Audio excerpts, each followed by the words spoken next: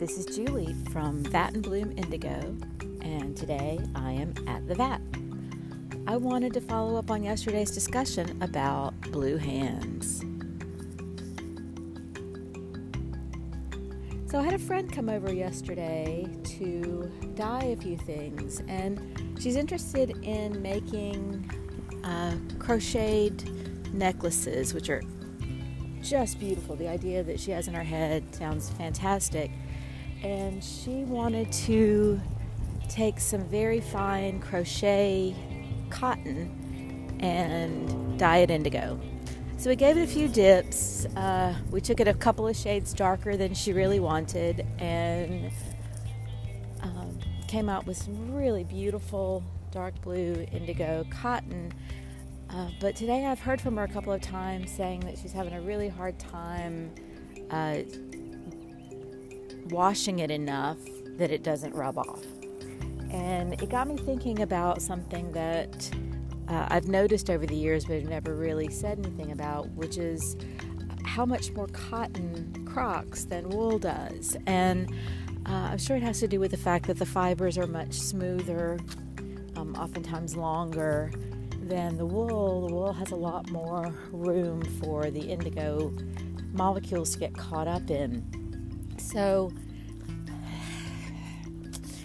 it goes back to what I was talking about yesterday, which is you can't really fight it. The more you wash the cotton, the lighter it's going to be. So how do you solve this? Well, one answer might be to use cotton wool blends.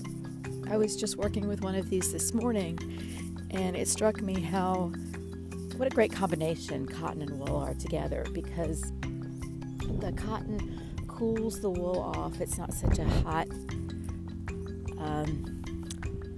it feels much smoother. It feels it's got a nicer, smoother feel to it.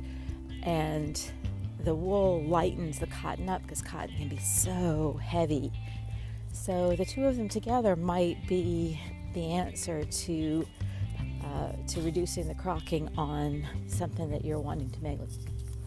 For a piece of jewelry, you really don't want to make something that you can't wear, that you can't ever wear with light colors. So that's a good experiment to try, and I'll be working with that some more this week to see if my theory is correct. But keep that in mind, that cotton does tend to crock more than wool, and certainly the kind of cotton that is twisted very tightly for crochet, where it comes out to be almost like twine, very, very tightly plied.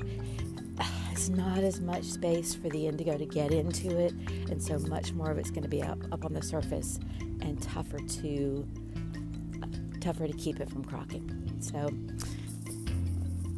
that's the advice that I've got for you on cotton and crocking, and we'll talk some more about it in future episodes.